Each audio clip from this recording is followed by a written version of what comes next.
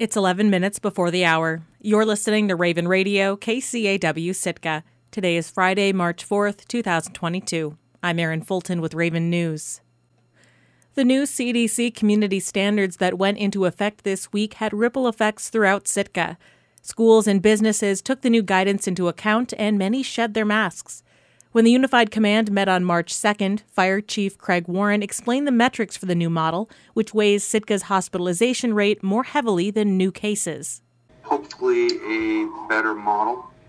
We did see a little bit of a bump here in the last couple of days from new cases. Not overly high, just a little bump. Kind of to be expected in my mind because there are so many at-home testing options. Even with the bump in cases, Sitka's risk level is considered medium. The shift allowed the city's mask mandate to go dormant.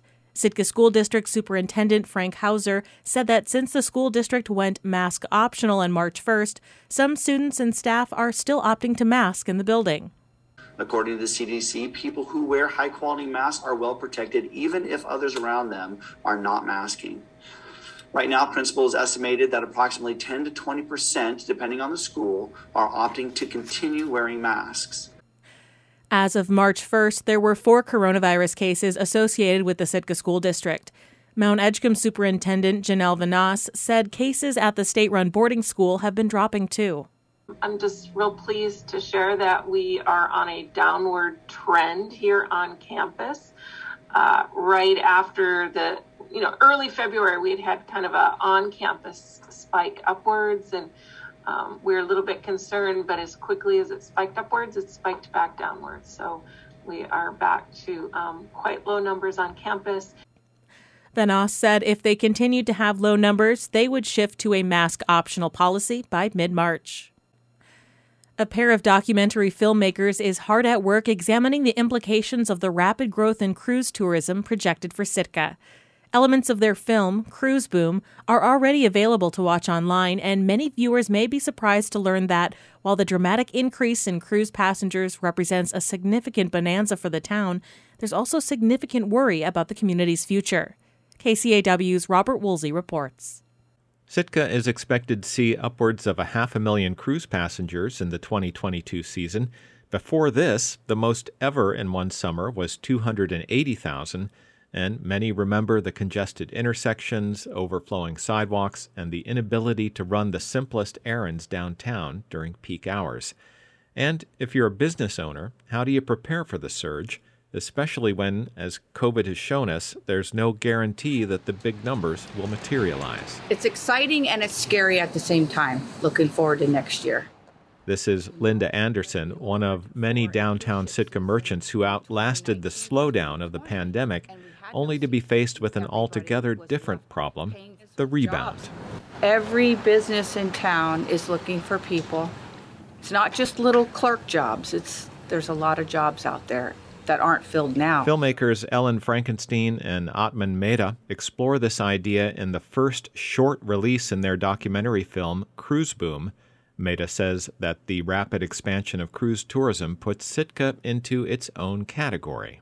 I think while there are sort of broader implications, it's also worth saying that I think Sitka is unique in a way, is because the kind of rise in Sitka is going to be much quicker than other places. Their short film Preparation is one of 2 so far that Mehta and Frankenstein have offered online. The other is called Benefits and Impacts. Frankenstein is the CEO of Sitka-based Art Change, Inc., which is producing Cruise Boom. In addition to covering Main Street, they've been to municipal planning meetings, toured Sitka's cruise facility, and visited some of the popular nonprofit venues for cruise tourism in Sitka. Frankenstein feels that Sitkans in the front lines are rising to the challenge. It's been really amazing to go behind the scenes. Both of us have no experience in the tourism world, and there's a lot of thinking going on, a lot of hard work, and a lot of collaboration. That's really impressive. There is a lot of uncertainty in both short films, however, and a lot of worry. This is a clip of Lisa Bush, the director of the Sitka Sound Science Center, which runs a popular aquarium and hatchery. I'm worried about how we're going to get this all done in time. And the worst case scenario is really like we're not ready. And so the experience is not good. Best case scenario is this remains a wonderful visitor destination and a great community to live in. Mehta believes the anxiety felt by Bush and others is justified based on what has happened elsewhere in the world where cruising has shouldered its way in. And what's often happened in other cruise destinations is, that when there is such a rise in tourism is that, generic stores selling jewelry and trinkets, which are often owned by either cruise companies or other very powerful and rich institutions, they tend to show up in town and price out local businesses and local residents. They drive rents up and property prices up. And I think to ensure that it sort of the flavor of town doesn't change, but also that Sitka doesn't become sort of a hyper-seasonal economy in which most of the businesses cater only to tourists, I think it's going to be important for town to avoid that. Mehta cautions that the COVID pandemic demonstrated how volatile the cruise industry is and that becoming too dependent on the cruise sector could prove devastating if companies chose to one day alter their routes and bypass Sitka altogether. The producers say that they'll be filming Cruise Boom throughout the summer in Sitka with the premiere screening sometime in the late fall. Reporting in Sitka, I'm Robert Woolsey. You can find a link to Art Change, Inc., where you can watch the first 2 short features of the documentary Cruise Boom on our website, kcaw.org. The U.S. Forest Service is updating its management plan for fighting invasive plants on 3.7 million acres in southeast Alaska. The draft plan is nearing the end of its public review process, and the federal agency hopes to have it ready for the spring season. KFSK's Angela Denning reports from Petersburg. National forests often deal with hundreds, if not thousands, of different invasive plant species that compete with the indigenous landscape. But it's different on the rainforest in southeast Alaska. We're really lucky compared to the rest of the United States.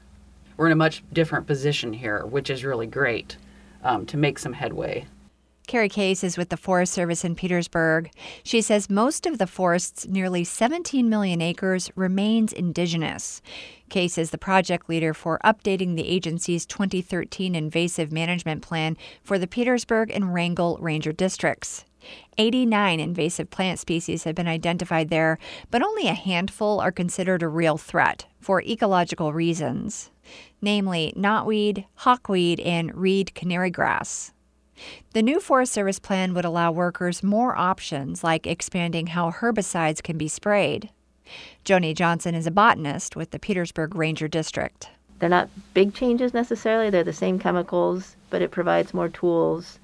The proposal would eliminate annual treatment limits and allow treatments below the high water mark or on plants rooted in the water. Take reed canarygrass, for example. It's found in many places on the national forest, but botanists are mainly concerned about controlling it along riparian areas or the banks of waterways like the Stikine River. It can, basically form these dense thickets, and it can outcompete native plants. Nothing else will grow there. The root bed of reed canarygrass can even change the physical processes in certain areas. You don't see erosion occurring where you would normally see erosion occurring, and so it changes the meandering of the stream. The Forest Service uses herbicides to combat the grass, which Johnson says is 60 to 80% effective. Spraying happens by hand, with a worker wearing a backpack of the chemicals and holding a wand. However, the management plan from 2013 only allows for spot spraying a part of one plant at a time. The proposed update would allow workers to continuously spray multiple plants in some situations. Again, Carrie Case. Instead of just spraying and then stopping and spraying and stopping in small areas, you can, if you have a continuous coverage, you can just you can keep applying, which we weren't able to do before. And there are places where it's much more effective for us to be able to have that option. Every treatment must be planned out because it can't be done in the rain, which in a rainforest is rare. Johnson says she can sometimes count on her hands the number of opportunities she has to use the herbicides in a year. Still, some environmental groups and several individuals have opposed the use of herbicides because of health concerns for native plants and animals, as well as humans. The season for invasive plant fieldwork runs from late May to early October, depending on the species. Knotweed is another invasive plant of great concern. It looks like a nice hedge bush with lots of green leaves and bamboo-like stalks. It's growing in multiple places in Petersburg and other southeast towns. but it outcompetes almost everything, even the hardy salmonberry bush, because of its aggressive rhizome root system. Johnson says it's very, very hard to kill. You don't want to dig it up because it just stimulates growth, and it's a bugger. Instead, you can suppress knotweed with herbicides and smothering it with tarps. Because it grows mostly in urban areas, the Forest Service's new plan would allow working on non-forestry lands with other partners like tribal groups. The federal plan won't be finalized until at least mid-May, after public objection and response periods have ended. In Petersburg, I'm Angela Denning. Taking a look at the community calendar. The deadline to enter Sitka Local Food Network's Sitka Food Business Innovation Contest is 5 p.m. on Friday, March 18th. The entry fee is $25. For the entry form, you can follow a link on the community calendar posting. I'm Erin Fulton, and this has been Raven News.